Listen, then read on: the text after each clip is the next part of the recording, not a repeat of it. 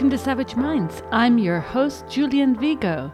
Today's guest is Saif Savage, the co-director of the UNAM Civic Innovation Lab, one of the 35 innovators under 35 named by the MIT Technology Review, a Google Anita Borg Scholarship recipient, and a fellow at the Center for Democracy and Technology. Her work has been covered in the BBC, Deutsche Welle, and the New York Times, as well as published in top academic venues, where she has also won honorable mention awards. Dr. Savage has been awarded grants from the National Science Foundation, industry, the United Nations, and has also created collaborations with both federal and local governments where she has driven them to adopt human-centered design and AI to deliver better experiences and government services to citizens.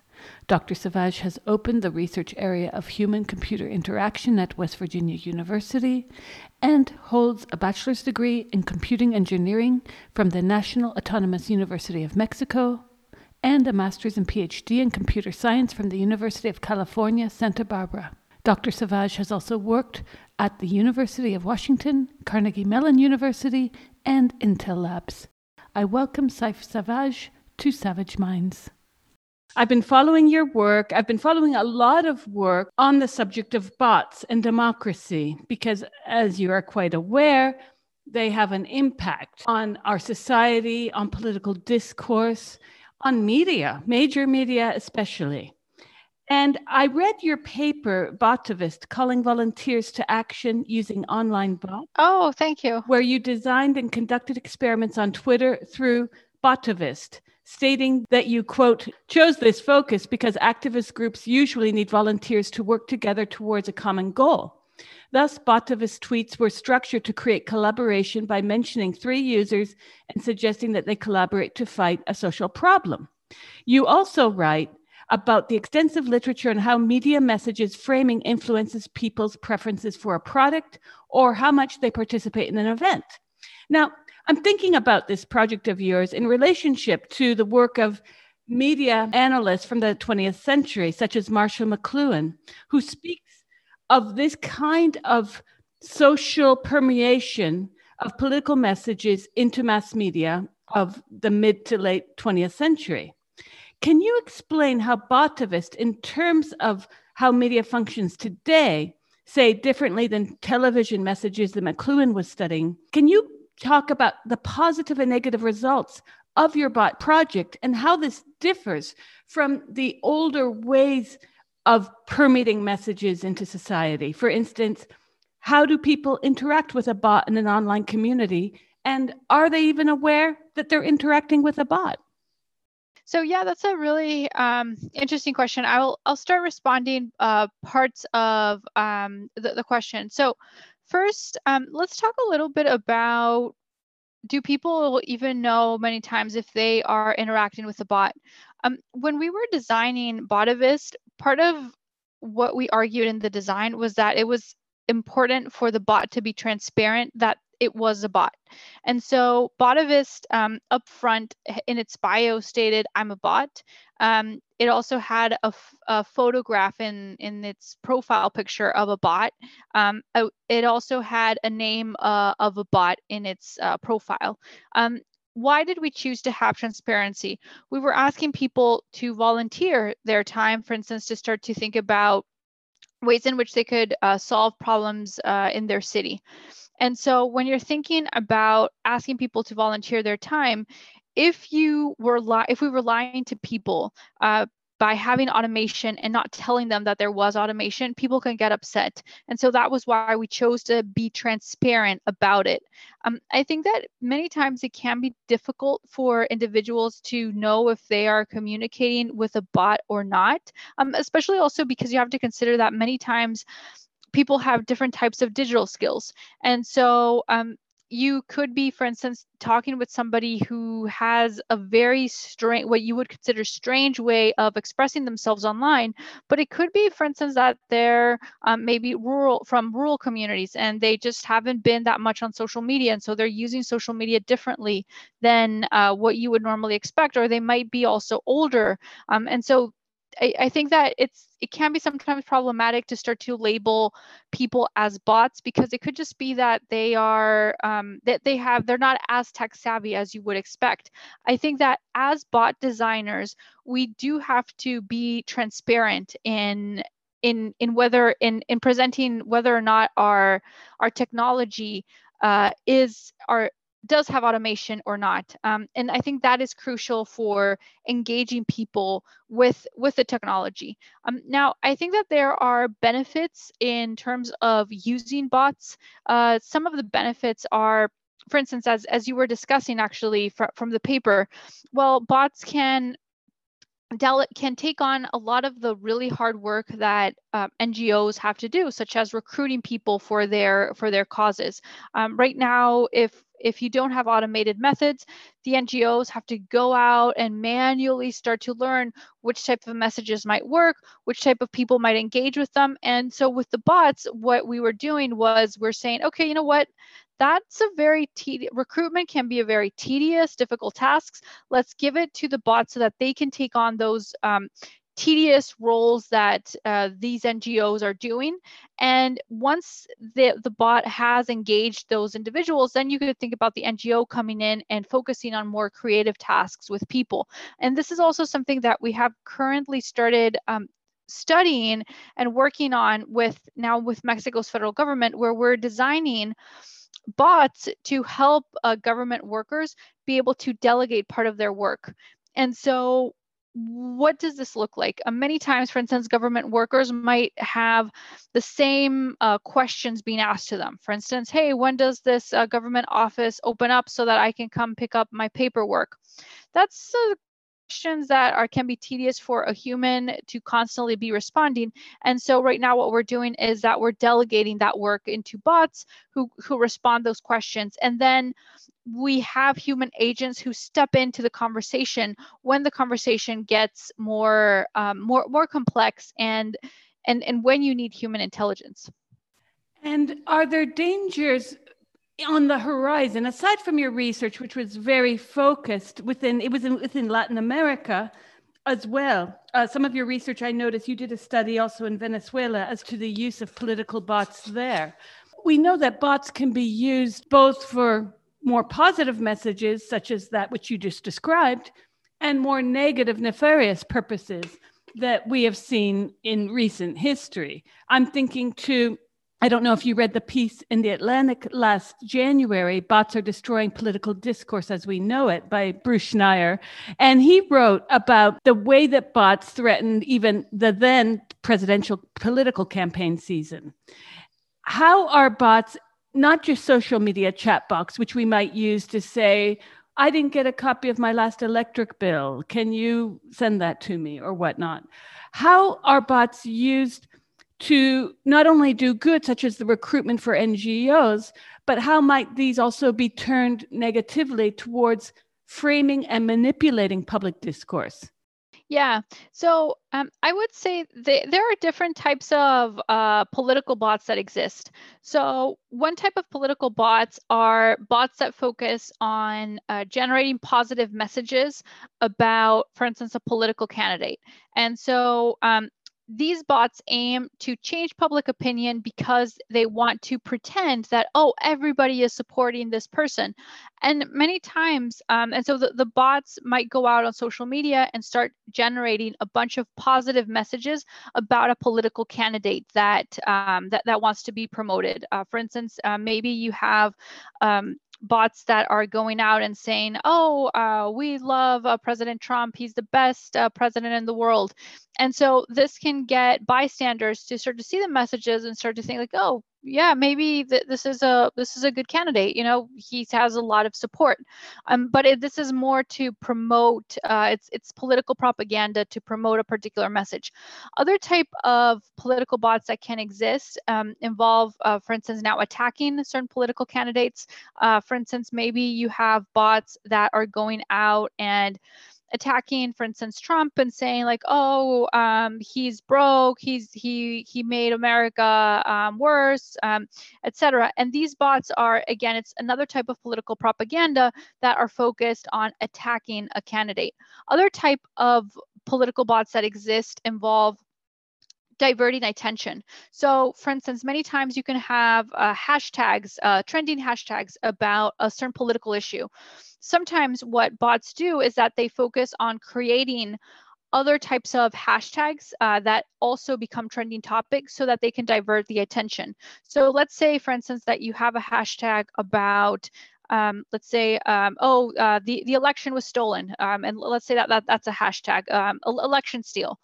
And what the bots might do is that they might go out on social media and create a hashtag in parallel, so that about maybe candies, let's say, oh, chocolate is delicious. And so this way people, this way they can help to remove the trending topic of election steal and just have people now focused on chocolate. And so that's another way in which these political bots can divert attention. Or they can also, for instance, many times spam a trending topic with let's say, content that has nothing to do with that hashtag, again, to also divert attention. So let's say that you have that hashtag about the election steal. They might suddenly create content that has nothing to do with the election steal, so that when people start to look at that hashtag, they're not going to be able to find relevant content about the political discussion that is taking place. Now, other types of bot attacks that I have seen recently, and I think that these are they can be significantly dangerous, especially for journalists, is bots coordinating attacks to get journalists banned. So for instance, recently there was different YouTubers that were going out and allegedly reporting about China's, about how the government of China was allegedly creating disinformation and propaganda campaigns. What started to happen to these YouTubers was that they found that a number of what appeared to be bot accounts started flagging their content as being spam, as being controversial. And YouTube, because it has algorithms that many times it doesn't have human curators who are going through the content, but rather they just say like, oh, you know what, this content is receiving a lot of downvotes, let's just remove it, let's just ban it. And so a number of YouTubers, and this was also a similar dynamic was also happening on Facebook with the journalists. They would suddenly get a lot of their content would be flagged as spam, as being controversial, as being extremely violent, etc.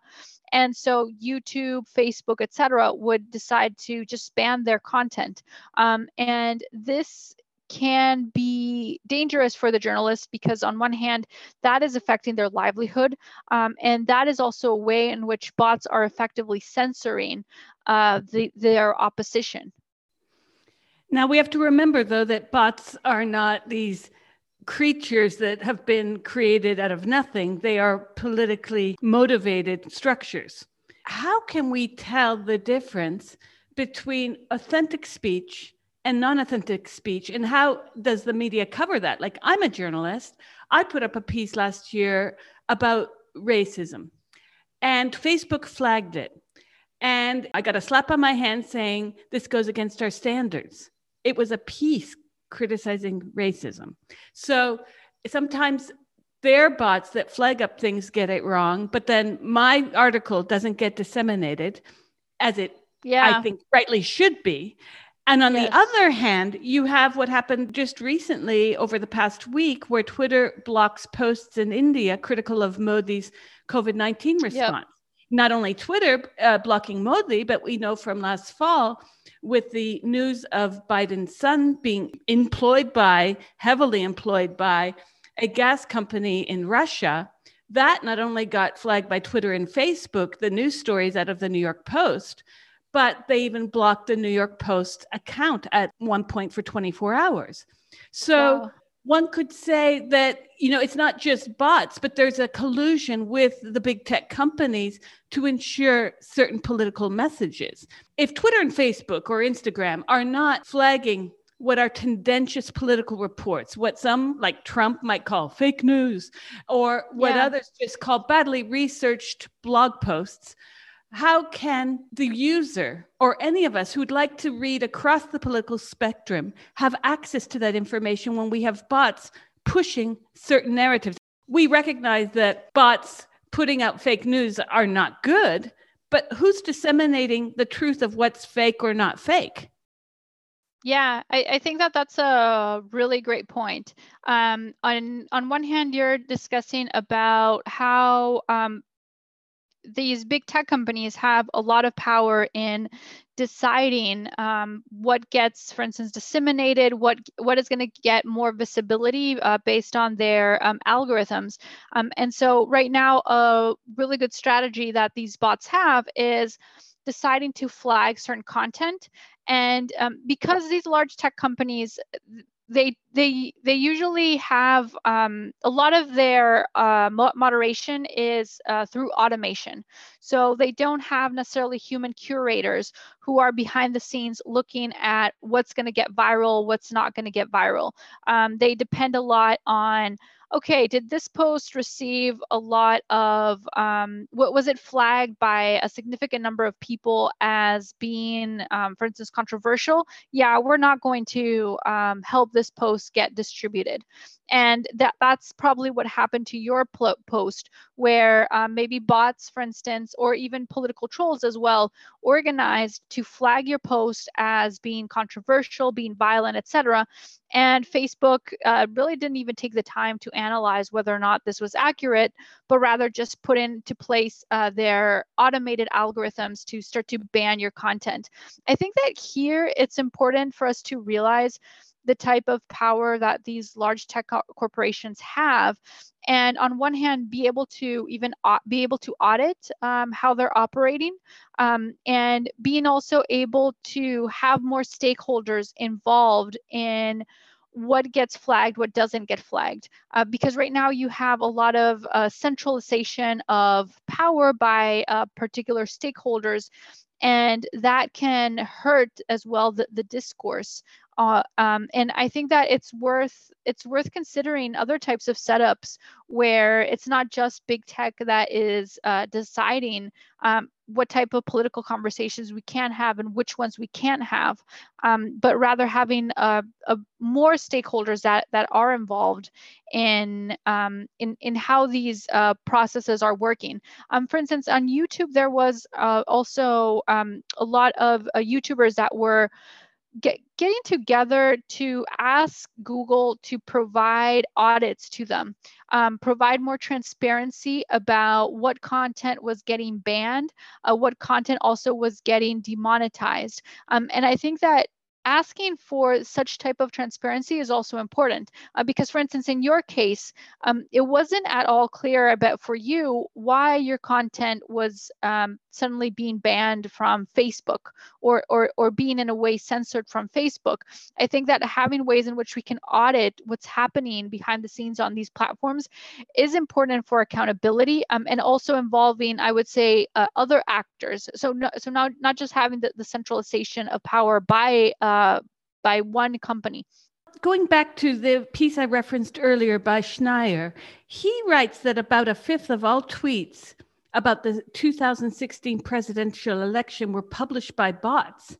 And during that same year, where there was the Brexit vote, about 1/3 of all tweets were also created by bots. Then you have the 2019 Oxford Internet Institute report, which found evidence of bots being used to spread propaganda in 50 countries. So how is it that we can have a democracy when so many political messages are being established by bots, and then you have a lot of trolls? Now, getting to the trolls, it's an important aspect, and one of the subjects I spend quite a bit of time on, which is dealing with feminists' use of the internet.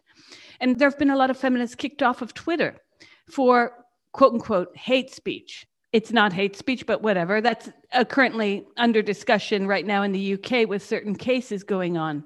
But when you look at the fact that women are the part of the population that earns the less money, therefore has the less free time to go about internet actions, men who are many of these trolls, have more of the time to cyberstalk, troll women, these feminists I'm thinking of. They have the money to have the time to do this. Then you have this very dangerous cocktail where the internet seems to be reproducing the stage of, let's say, sex-based inequality all over, because what are patently misogynist, I wrote a piece about this for the Huffington Post years ago, the rape them and tape them Facebook posts that Zuckerberg left up for months, years even, that was allowed to persist, including unfortunate child pornography images.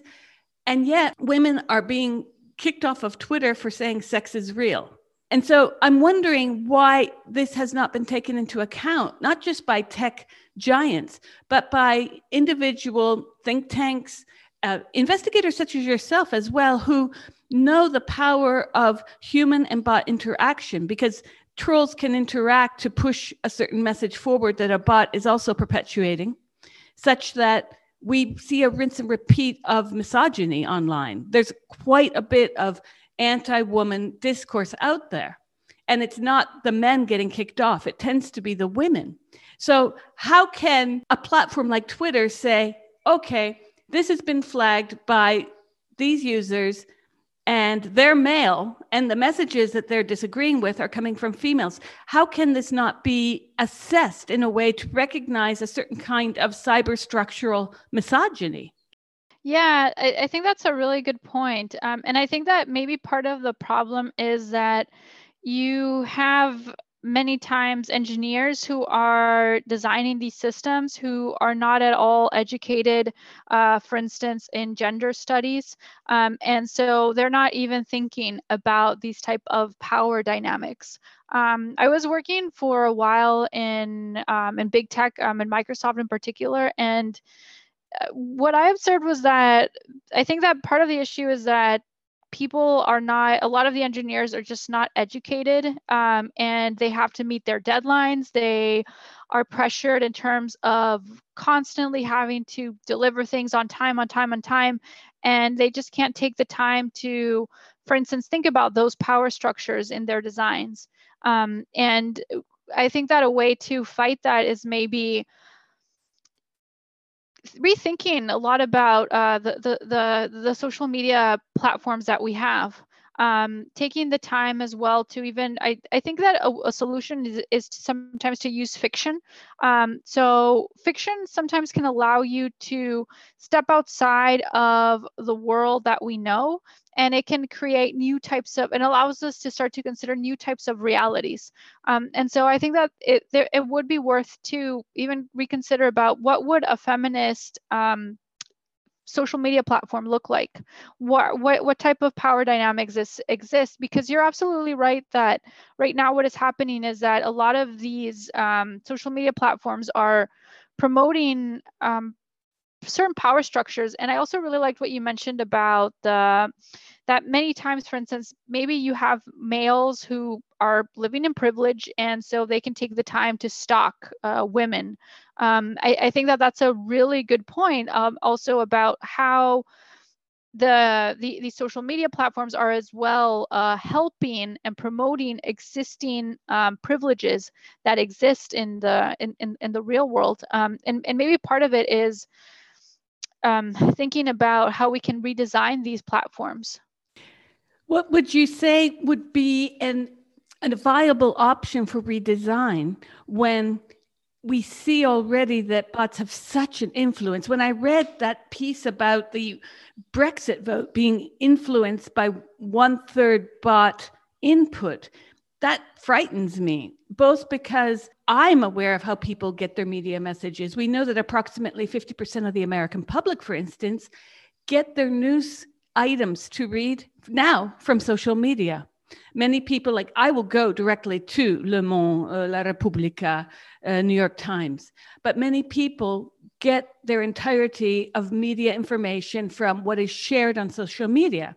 So if a bot's power is to say, push a piece saying that Trump was the best president ever in US history, and you have a significant bot farm putting out this information, that gets obviously magnified by the retweets and the trolls. how can we push back on this such that there is a genuine political response to genuinely distributed political messages? In a sense, bots are like a megaphone. And if you have the weight so much on one side of the political discourse, what are the hopes that genuine political content will even be seen? Yeah, I think that part of it, maybe it's, I think that one thing that will happen is that as bots become more mainstream, people will likely be better at detecting when they're interacting with a bot and just start to ignore some of them. And I say this especially because this was a little bit of what happened in Mexico. So in Mexico, from the early 2010 in the 2012 election, we had a bunch of bots in the political ecosystem. And so bots became very mainstream in how we are interacting with them. And so what has happened, for instance, in these latest elections is that people are not following bots. They're not really engaging with bots. And so actually Oxford Internet Institute also did a study on that, where they were seeing that, for instance, the Mexican public had become pretty tech savvy in terms of ignoring these types of bot accounts. And so I think that part of the solution might be that through time, on one hand, people will become more tech savvy to not necessarily fall for that type of political propaganda. I think that another thing that could be helpful is, I think part of the problem now is also polarization. And so maybe it's instead of thinking about, okay, these bots are in our ecosystem, but rather thinking about, okay, how can we design more so that people are not as polarized, and we can get the different people who are supporting different political actors to start to talk with each other around conversations. And I think that part of it is also helping people to realize that certain political actors benefit from them being polarized. Why? Because many times when people are polarized, they're going to be easier to mobilize for a political cause. And so I think that part of it is education, educating people about political propaganda, how political disinformation works, some of the goals of political disinformation in motivating people. And I think that it's helping people to develop certain technical skills so that they can see through the propaganda. And I think there it's also important to educate about how foreign propaganda as well functions. Because, for instance, many times you can also have, for instance, foreign actors who want who take advantage of polarization that exists within a country to promote a particular agenda. So, for instance, in 2014, there were evidence that Russia had created political bots that were creating that were presenting themselves as Black women, and they were starting to create content against white women. And the purpose was more to create polarization between these two groups. And so I think that it's helpful for the public to become aware about how also foreign actors benefit from polarization that can exist in their country, and how they might be using that for certain political fights. Why is it that bots are not obliged by big tech to identify themselves as bots? Or is that impossible for big tech to police? Yeah, I think that's also a really good question. I think that it's because big tech benefits from the bots. So how do they benefit? There's a whole ecosystem and a whole economy ecosystem around bots.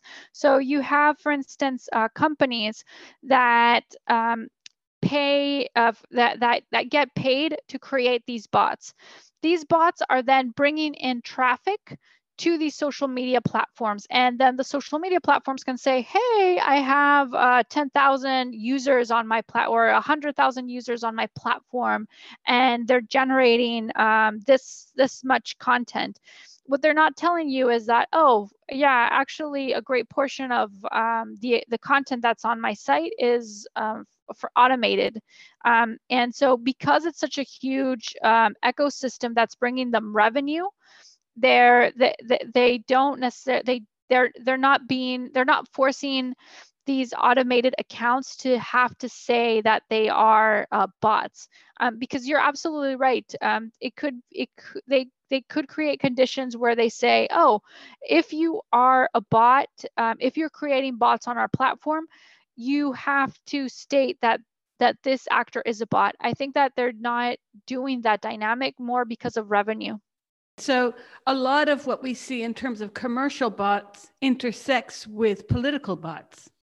Yeah, because I mean, what many times happens is that you have, for instance, companies that will tell you, yeah, I can create 1,000 bots for you, and it's actually not as expensive. Let's say for $10, I'll create 500 bots for you, and so that ecosystem, and so you have an ecosystem of, on one hand, companies who are creating these accounts, and the big tech companies benefit from these bots on their platforms, because the big tech companies can then go, for instance, to investors, to different actors, and say, hey, we have this large amount of people, of accounts on our platform, and so they get more investment.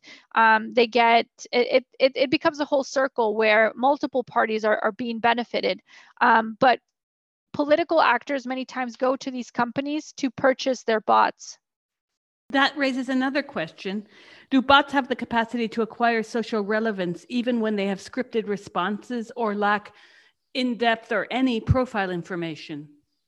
Yes. So I think that one of the things to consider is that you can have bots that have a part automation, but then they can also have a human side. And so these are hybrid accounts where, for instance, on one hand, maybe you have some automation that is focused on retweeting content that mentions certain keywords. And so accounts are just going to be focused on retweeting content that maybe mentions, let's say, Trump or Biden. And so they're just going to be retweeting content. But then you have, many times you can have paid humans who are going to be going into these accounts and then generating, for instance, some replies or some content. And that's how they can be relevant. And so it could very well be that the automation, the bot part that you have is, as you mentioned, kind of dumb. It's creating crafted, repetitive messages, but because it can also involve humans, they can become relevant, and that's when they can become also dangerous as well. Can you explain that danger that they might pose then if they become relevant? Yeah, I think that part of the danger can be that, for instance, on one hand, they could be, they have the power, for instance, to start to promote certain political agendas. And as you saw as well, they could also silence other actors because maybe they're flagging. So maybe let's say that you have accounts who are not as very sophisticated in their automation. They're maybe just retweeting content and maybe flagging certain content, etc. That can silence certain actors, as you saw with your own piece. And so that act of maybe the bot is just focused on flagging certain content, that can silence others. It can cause, for instance, let's say journalists. Many times they're effective at getting journalists to have their pages on Facebook taken down. That is costing people their livelihood, because many are dependent on their Facebook pages to be selling and sharing their news articles, and so that's affecting people's livelihoods. That becomes dangerous. They can also help silence, as you saw with your articles, certain voices as well. You're listening to Savage Minds, and we hope you're enjoying the show. Please consider subscribing. We don't accept any money from corporate or commercial sponsors, and we depend upon listeners and readers just like you. Now, back to our show.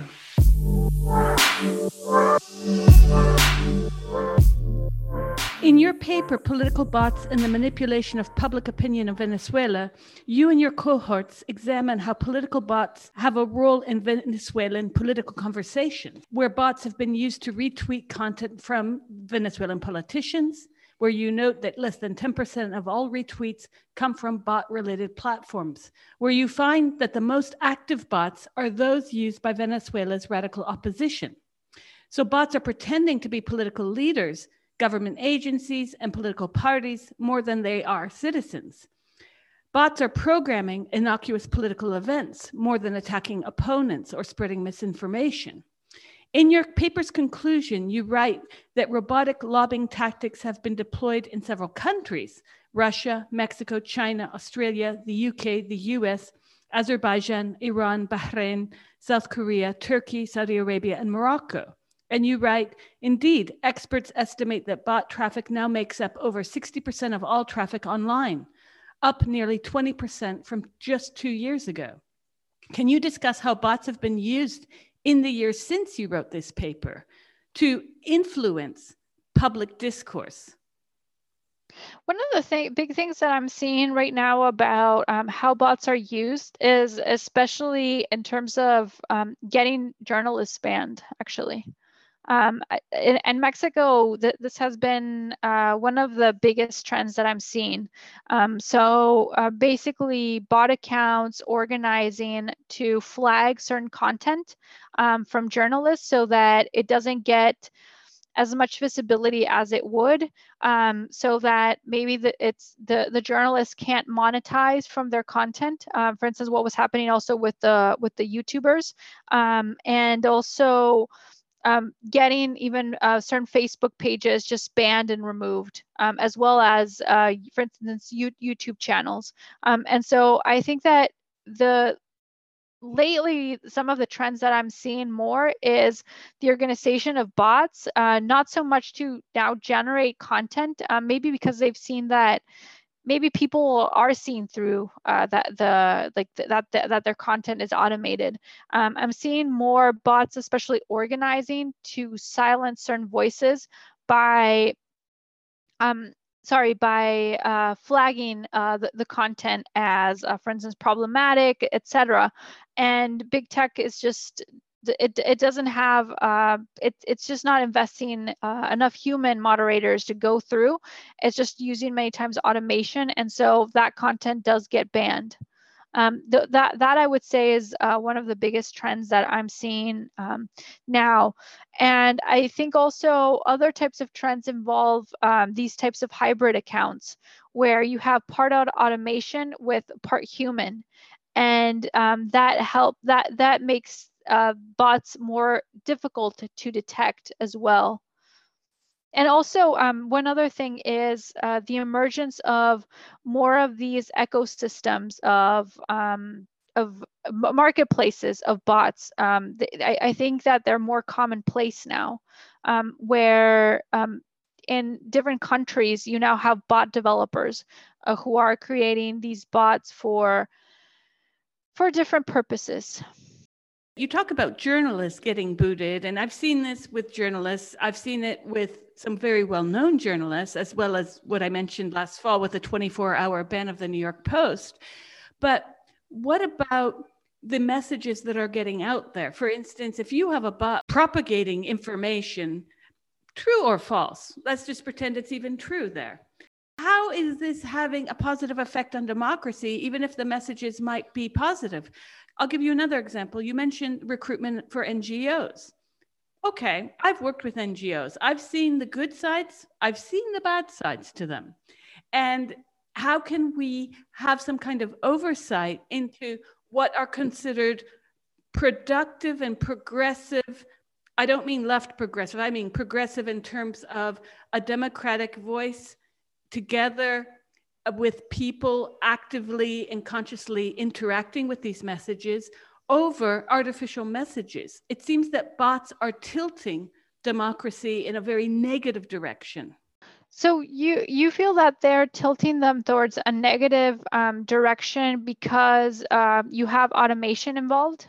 Because the automation is often propagating messages that might have racist messages, that might have misogynist messages. And when those are in circulation enough, plus the fact that many social media users are men and they have free time to continue propagating the more negative messages, would this tilt democracy towards a more benign end?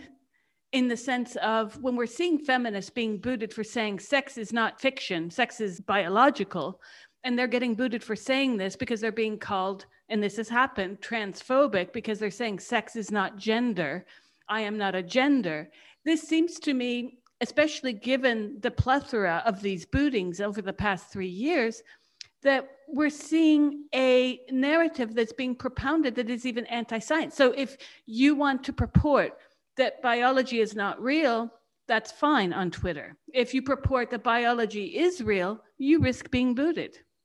Yeah, I think that I feel that it's not necessarily the fault so much of technology, but rather I think that part of the problem is that you have centralized power by these large technology companies. And I think that it's really questioning, why does one company get to decide who gets booted and who doesn't get booted? I think that it's really reconsidering that it would be, for instance, fairer to have this whole committee with, let's say, academics, NGOs, even governments, industry actors, who might be more involved in setting up the rules of the discourse. The problem, I think, that it's not so much of bots, but rather I think that it's more a problem of the centralization of power. And I think that it's also, as I mentioned before, that many times the large technology companies are maybe not even thinking about in detail about a lot of these dynamics that can take place. So the fact that the internet internet traffic on social media has 60% bot traffic shouldn't be something that preoccupies us for the messages we're receiving? I think that it should be more. I think that can sometimes be like the scarecrow that we're looking at. I think that I would question more, okay, who has the power to decide, for instance, what type of messages get banned, what type of messages don't get banned?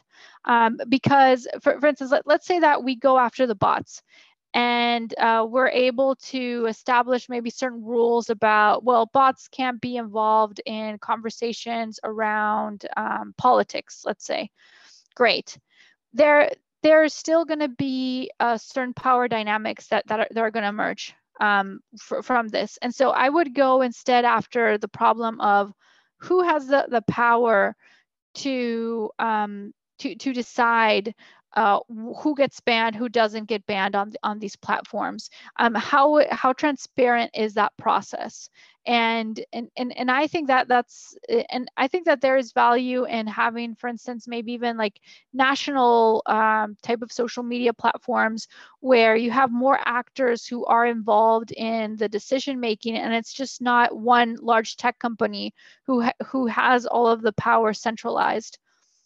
Well, these are legal questions that have come up, such as the banning of Meghan Murphy from Twitter, who publishes the Feminist Current in Canada.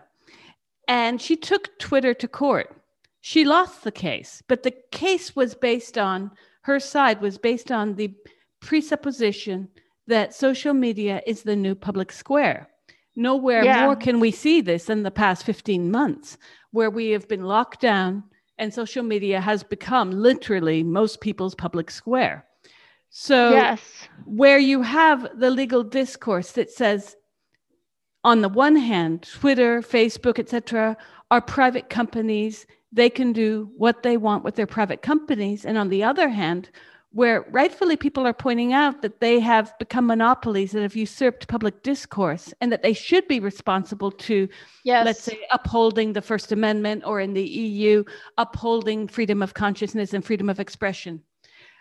How can this be resolved? if at the end of the day, you have this huge intersection of trolls and bots that can flag up, especially since a lot of these trolls are men, can flag up women as conducting hate speech when in fact they're doing nothing of the sort. They're saying nothing that wouldn't be found in a high school textbook. How can this be resolved?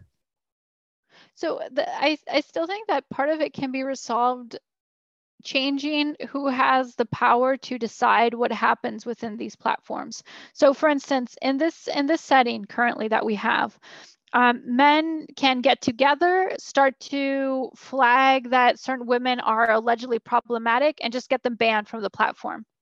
There, it's a question about thinking like, why is that dynamic okay? Why is, for instance, Twitter listening to a bunch of men who are joining forces to ban a particular woman? Why can't it be maybe that you have a whole committee from people from different sides, people from different industries, different backgrounds, who could look through these cases to provide to provide feedback about what should happen. And I think that right now you're absolutely right that the pandemic has also even changed these platforms into a public square. And so we have to have these conversations. And it's not obvious what is the best what is the best course of action. And I think it's having these conversations and with each other. And I think it's really challenging the power dynamics that exist on these platforms, and maybe even reconsidering about whether there's value in creating maybe public national type of platforms where it's not just one big tech company that has all of the power, but rather it's distributed across different stakeholders who can decide collectively on the governance. Well, you are based at the UNAM, the Universidad Nacional Autónoma de México, no? Yes, I'm working with them. Can you explain a little bit about how your work might differ in your work in Mexico from the US? I've taught in Mexico, and I'm just curious as to how research is perhaps different in what you're undertaking in Mexico and the social fabric that reflects that. Yeah, that's a really interesting question. I'm actually teaching a class on global UX as well, and so I've been thinking a lot about this, how it's different. I think that part of it is it's maybe part of it. I think it's understanding that the collaborations with industry, academia are very different in Mexico than in the US on one hand. It's problematic sometimes that industry is not providing many times with research experiences within Mexico. So they have more development sites. And so some of the things that we're doing from the university is really taking on a lot of these it can sometimes also be an opportunity because if you don't have big tech, for instance, providing research opportunities to people in Mexico, well, then it's creating them, for instance, from academia. And so we've been aiming within academia to start to really think a lot about, well, how can we change these dynamics that exist with big tech?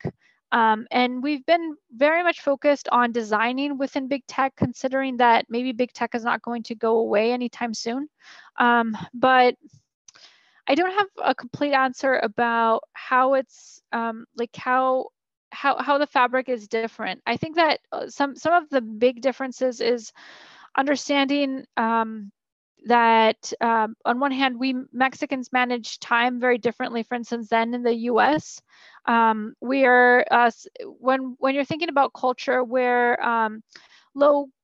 high context cultures. High context cultures are cultures where you might not explain a lot of the rules in detail, and the relationships matter significantly. Whereas, for instance, in the US, you have to explain the rules in detail, and also you might be very much task oriented instead of oriented with respect to the relationships. And so those are some of the main changes that I would see, where maybe relationships and creating a bond with other people matter much more in Mexico, where in the US you might be very much task focused. It can be hard sometimes to balance those two. And are the interactions with bots different across countries, have you noticed? Yeah, I would definitely say that. For instance, in Mexico, bots became pretty mainstream from 2012. And so I would say that a lot of the times right now, people are ignoring bots, and bots have become just completely mainstream. For instance, I had one of my friends was actually attacked by like a massive number of bots that was like paid by another of her, like her enemy paid for bots. And so just normal citizens are having like these bot type battles, and so given that they've become so mainstream, people are just learning how to deal with bots in their everyday life, because they have become very very much common in the public discourse of Mexican online politics. And I would say that within the US, what we were finding was bots were very much used more in an individualistic form in the US. So for instance, we found that political bots were used to create games to engage the individual. So they weren't used, and for instance, in Mexico, bots are used more within the collective of, for instance, promoting particular messages that will reach the collective. In the US, political bots were used very much more to engage the individual, for instance, to play games. We found that in pro-Trump forums, they had created their own bots, and they were using the bots to help the individual be engaged through games. And so is there a way that the user, like myself, if I'm interacting on Twitter and I get messages that are pro-Trump, how would I as a user be able to interact with that bot to either have more information? Are bots automatically scripted to then return information to me? Some of them are. So it depends a lot on the type of bot that you're interacting with. So for instance, this pro-Trump bot was on Reddit actually. And what it focused on doing was if you used, for instance, let's say that you mentioned the wall, the bot would play a game with you about how many miles of the wall had been built. And so it was kind of returning information to you, but more focused on engaging you in a little game around building the wall. And so that was one game that the bot created. It can depend a lot on the bot's nature. You have also other bots, for instance, that can respond to questions that people are asking to them, and they provide information about what's happening there. A really nice, actually, platform for building bots is called BotPress. And they have really nice framework for instance, for having bots that return information, but it depends on the type of bot that is designed. Is there any evidence of bots actually changing political opinions? Have there been any studies to show that bots have the ability to shift people's political valences? There was a study about, for instance, people who were engaging in hate speech, and then you had bots that created interventions to them, so kind of like to nudge them to stop engaging in the hate speech. And they did find that after the bots nudge, people did start changing how they were expressing themselves around certain hate speech. That paper, I right now I don't remember the authors, but that was a really interesting paper. So in some cases, bots have been, for instance, effective in nudging people into different directions. Is there evidence to the contrary, where bots might encourage quote unquote hate speech or non-acceptable political discourse? So I haven't seen them. I haven't seen that type of bot. So I haven't seen studies on that. But I think that would be very interesting to study. I think that sometimes it can be difficult to understand exactly what radicalized an individual. True. Although I'm wondering if the use of bots, with the plethora of bots out there, has gotten so far away from studies. Like, it would be very difficult, wouldn't it, to set up a study to recognize bots? I mean, can you recognize what a bot is? Yeah, and also so sometimes it can be dangerous to label accounts as bots because, as I mentioned, you can have sometimes accounts that are just people with a low digital literacy skills, so they look weird. Some of the things that we were doing to detect bots was looking at the type of platform that were used to tweet. For instance, some of the bot accounts, they're using a platform called Botice. And so this is like one part of that marketplace that I discussed. Basically, Botice is a marketplace that from where you can purchase bots, and they have their own platform for tweeting.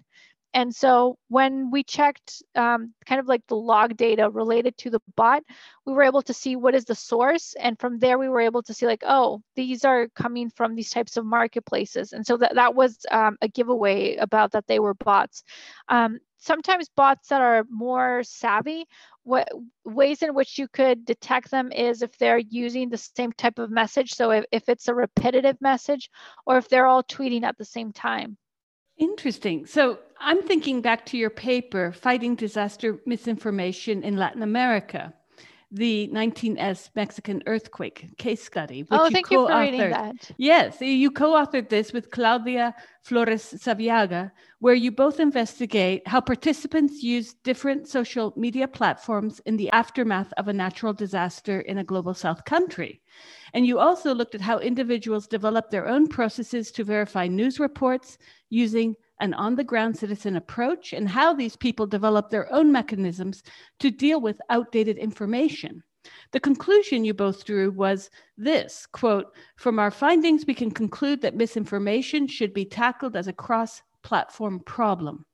Can you explain what that means and maybe discuss more about that study?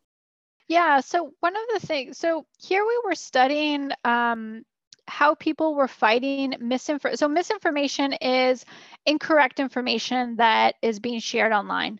And that's different than disinformation, where in disinformation, you have incorrect information, but it's incorrect information that is shared intentionally. So for instance, maybe somebody is sharing like, oh, Biden's son had pornography in his computer.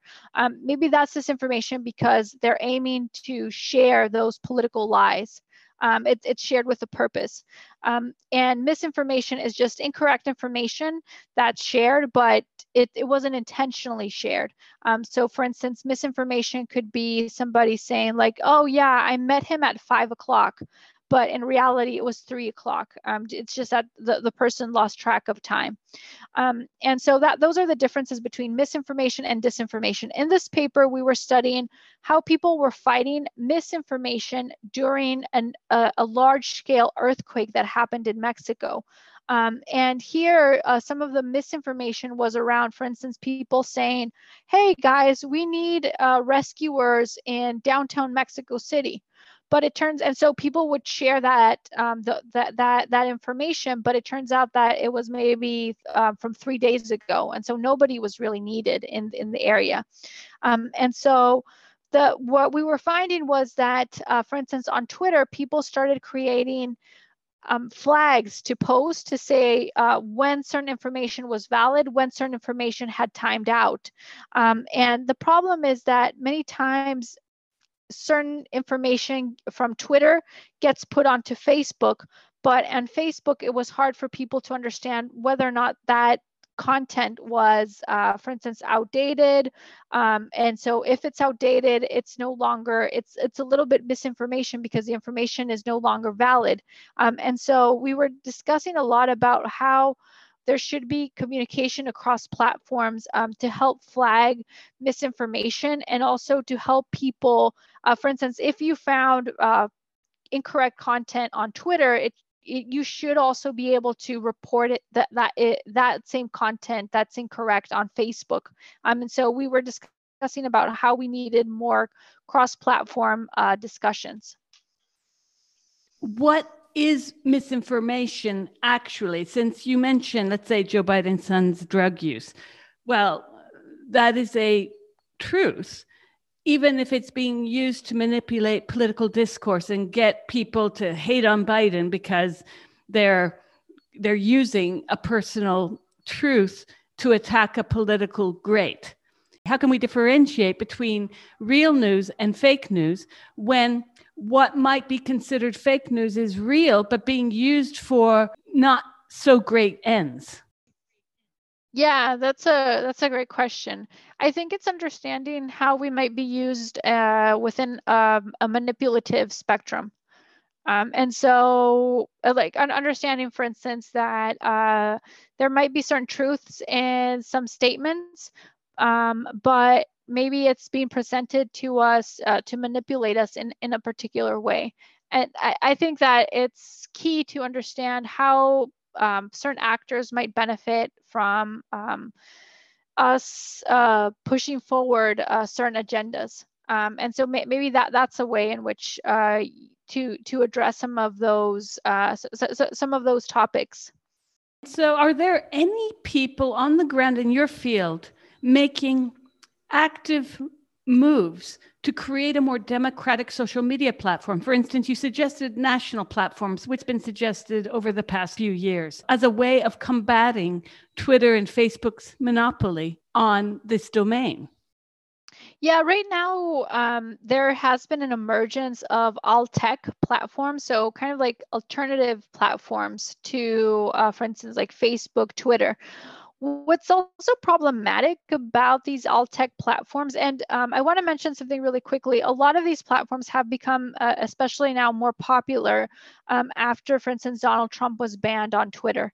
I think that what is important to understand is that these platforms can also be dangerous in terms of many times they're not necessarily they're not necessarily, for instance, going after or analyzing whether or not certain people are being radicalized on the platform. And so, for instance, you could have maybe now people who are joining some of these new alt-tech platforms, and people are being radicalized. And before on Facebook, maybe they would have moderators who would intervene or do something against that radicalization. Now you don't have that. And so these alt-tech platforms can be dangerous in that terms. Some countries have started, actually after, for instance, after Donald Trump was banned from Twitter, for instance, in Mexico, the president started saying that he wanted to create also his own national social media platforms, precisely because he felt that it shouldn't be just one company that gets to decide, for instance, if a world leader can share his or her message. That would mean that there really does need to be some sort of oversight from organizations, even outside of the social media giants, such that we can have a more transparent review of not only who's being booted and why journalists are being targeted, but also how information is being put out there. In the sense that I work with fake news all the time. I have to read across the political spectrum. And I think you were referencing earlier Parler, which became popular when it was booted from Google servers. Yeah. At the same point, if you join Parler, which I did, and I had people saying, why did you join that? That's a right-wing social media platform. And I said, well, frankly, I'd like to read across the spectrum. I am not on the right, but I think it's important that we uphold free speech. And in that, I support Parler. Now, we'll see what happens with Parler if they themselves do not become their own form of woke. But so far, that seems to be a platform that's committed to free expression with its goods and evils. How can users who are diehard Facebook and Twitter fans, and they won't ever go to Parler because they deem that to be the ultra-right, how can they be aware of their own tendentious leanings, in the sense that many of these users are the ones who say Russiagate, Russiagate over and over, even though there's been investigations into that. This has been by The Intercept decried as complete hokum, that of course there have been involvements in the US elections, as the US has also been involved in other countries' elections historically. Need I go there? I mean, Latin America has had one intervention after another of US content. So what would be the fair space for investigating fake from real news, real from fake interventions? And earlier you mentioned that it's not that bots are necessarily a problem, it's how we use them. But if bots are 60% of the content on social media, that seems to me too much, in the sense that at any moment we could be inundated with fake political messages and not know it. Yeah, I think that, so I remember that, I believe that the US used to have, didn't the US used to have like a national, a national hour where both sides of political information was analyzed, and even if it was highly controversial, both sides would be analyzed, and then you would have a neutral voice that would provide kind of like an explanation about what was happening. I feel that is very much needed, because right now you make a really good point that what can start to happen is that you could also think that maybe Twitter and Facebook are going to be another space for radicalization, where maybe it's, for instance, the people on the left, the only ones that stay there, and it becomes problematic where they're becoming even more polarized. They're seeing, for instance, people on the right as being completely foreign to them, or I've interviewed a lot of like pro-Trump supporters, for instance, and they discuss a lot how kind of like the left dehumanizes them, and is always considering them to be kind of not very intellectually savvy. And so I think that you're right that what can happen is that the people who stay, for instance, on Twitter and Facebook, et cetera, they could start to see the people on the right as non-humans, not very smart, et cetera, when they might be actually very, very intellectual. And so I wonder if maybe having news that can cover both sides and provide a more neutral contextualization might facilitate and be an option. Well, what are the potential benefits and harms where social change becomes a driver in a world where big tech is no platforming certain voices? We're really at a crossroads where people are now, like I just mentioned, taking up Twitter or Facebook if they're on the left, and moving towards Parler and other platforms if they're on the right. So yes, political voices are being polarized by virtue of the platforms they use, which is creating, of course, echo chambers.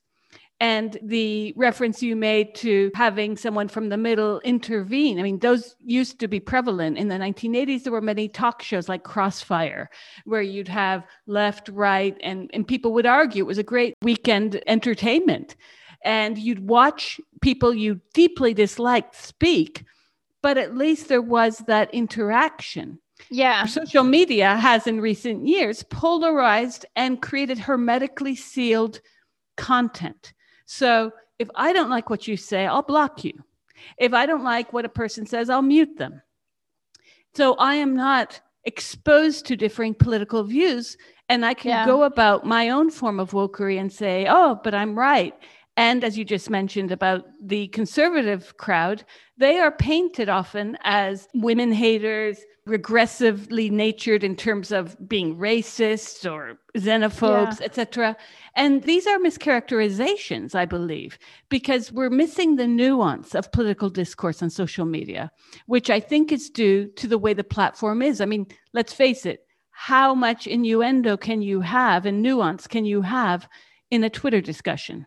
I completely agree, actually. And you're right that this aspect of being able to block, mute people is promoting that aspect of dehumanizing the other, and really promoting polarization, because you think that the only people that you might see also, and your news feed as well, is also promoting that, because you get only content that you're liking, etc. And so you think that, oh, everybody believes what I believe, and you're not challenged to see other views.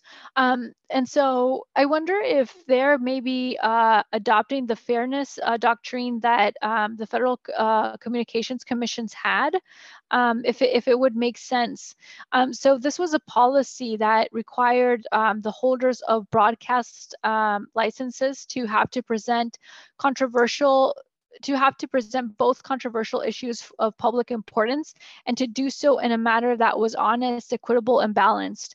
And so I don't know if something like that might make sense, for instance, for social media, because right now I agree with you that it's becoming very, very polarized. And for me, so I'm a foreigner in the U.S., and so I think that for me, sometimes it's easier to kind of see the polarization because I'm not in either side. Does that make sense? And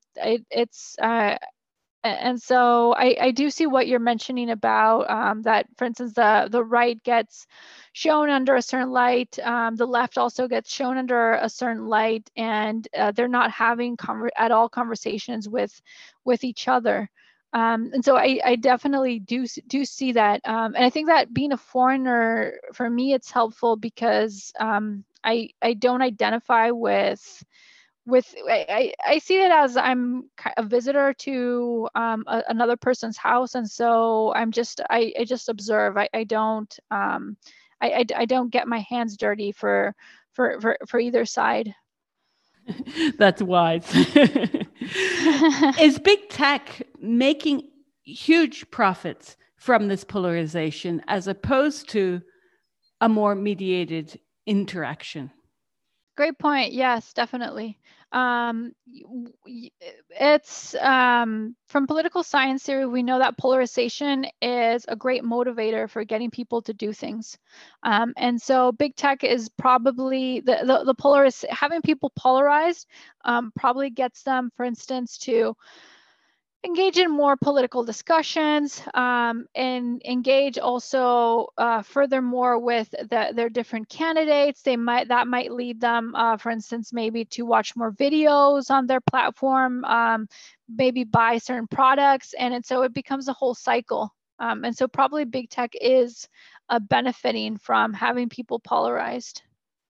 Well, are there ways that higher education can help out in this? I'll give you the example of how Mexican universities, at least when I taught there, in order to get a bachelor's degree, students had to do a certain number of hours of work in the community. Is that still the case today?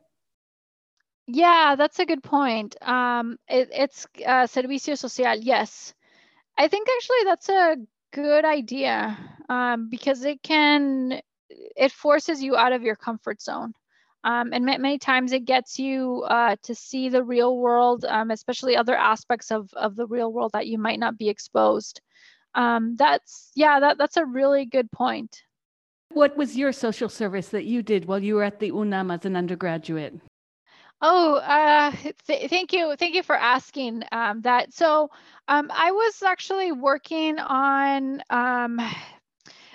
I was helping the School of Philosophy and Letters in terms of building websites for them to help them engage their audience. And so for me, that was very helpful for connecting with artists and understanding how I could use my engineering skills to help artists be creative and design technology for them. Also, it was thanks to them, I started learning more about critical theory because I also had a lot of philosophers there. And so they were really nice in terms of guiding me on really good philosophy notions that I've integrated into my own research. What kinds of notions were those? So one is, thanks to them, I got exposed to a philosopher called Marcuse. So Marcuse is from the Frankfurt School of Critical Critical Theory, and some of the things that he's looking at is many times when you're aiming to design or create, for instance, change, it can be very difficult because the world around you is forcing you to follow certain propaganda. It's forcing you to think that you have certain needs, which you might not even really have. It's forcing you to fall into something that he calls one-dimensional thinking. And so that was helpful for me because, for instance, I'm designing many times tools to help address this information or tools to help workers improve their workspaces. And it's been helpful for me to think about, oh, wait, I might be following certain ideals, but it's more because the structures in my environment are making me believe that this is important and I'm just scratching under the surface. And so what he argues is that a way to address those problems is through the use of fiction. And fiction can help you to just step out of the reality that exists and create something completely different. And so that was why right now, before when we were discussing about, well, how would you change these types of platforms? I started thinking about, well, maybe it's through fiction that we get, for instance, women to start to imagine completely new social media platforms. What would they look like? We don't have to follow what we know currently exists because you've been, it's been very true what you mentioned about how problematic these platforms are and how they might be benefiting, for instance, men. There are days, I tell you, Saif, that I wake up and I think, I wish the internet had never been invented because of the craziness that I see on social media. And you mentioned fictions, which I think are useful, both in terms of storytelling. For instance, when I was working at the UN, one of the UN workers that I was assisting said to me, well, we need to make a film about what we've seen, some of the corruption within the UN. But in order to make the film, we can't do a documentary or we will be accused of libel. So let's create a fiction based on exactly what we've just lived through. And we thought about that, and we may or may not produce that. But it made me think about how when you tell truths on the internet, that gets immediately tossed out as disinformation. But when you tell stories that are couched as fiction, that might reach a greater audience. Conversely, however, when I mentioned to you Meghan Murphy getting kicked off of Twitter for being an alleged transphobe, this was because she was fighting a fiction that was very much fomented in the realm of MUDs and earlier internet technology, where people would imagine themselves as the opposite sex. Now we have the whole gender narrative that's entered into social media, and feminists in the UK have been fighting against the ways in which they are now not allowed to insist on sex segregated spaces.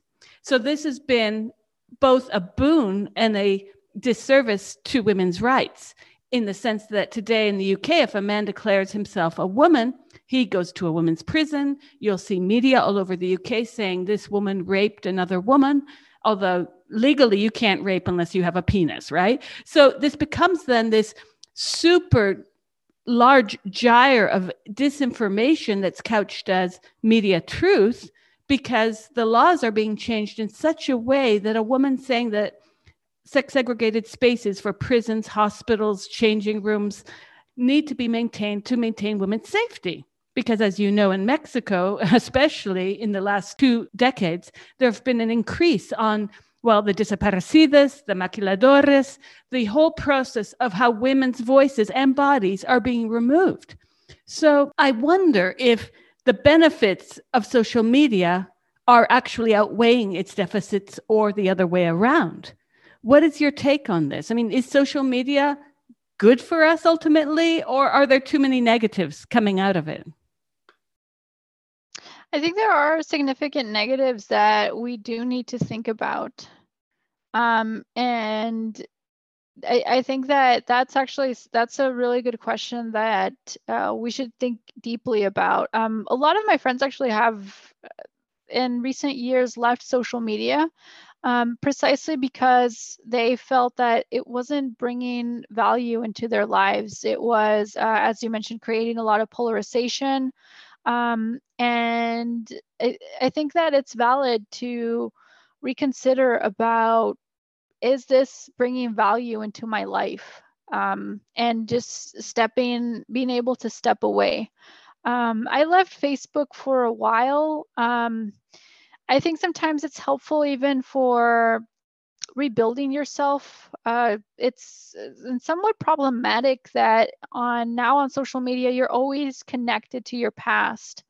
I think that sometimes it's helpful to be able to just, for instance, maybe move to a new city and create new friends so that you can start to rebuild yourself as well, and not have a lot of the baggage, for instance, that you had from high school or your undergraduate.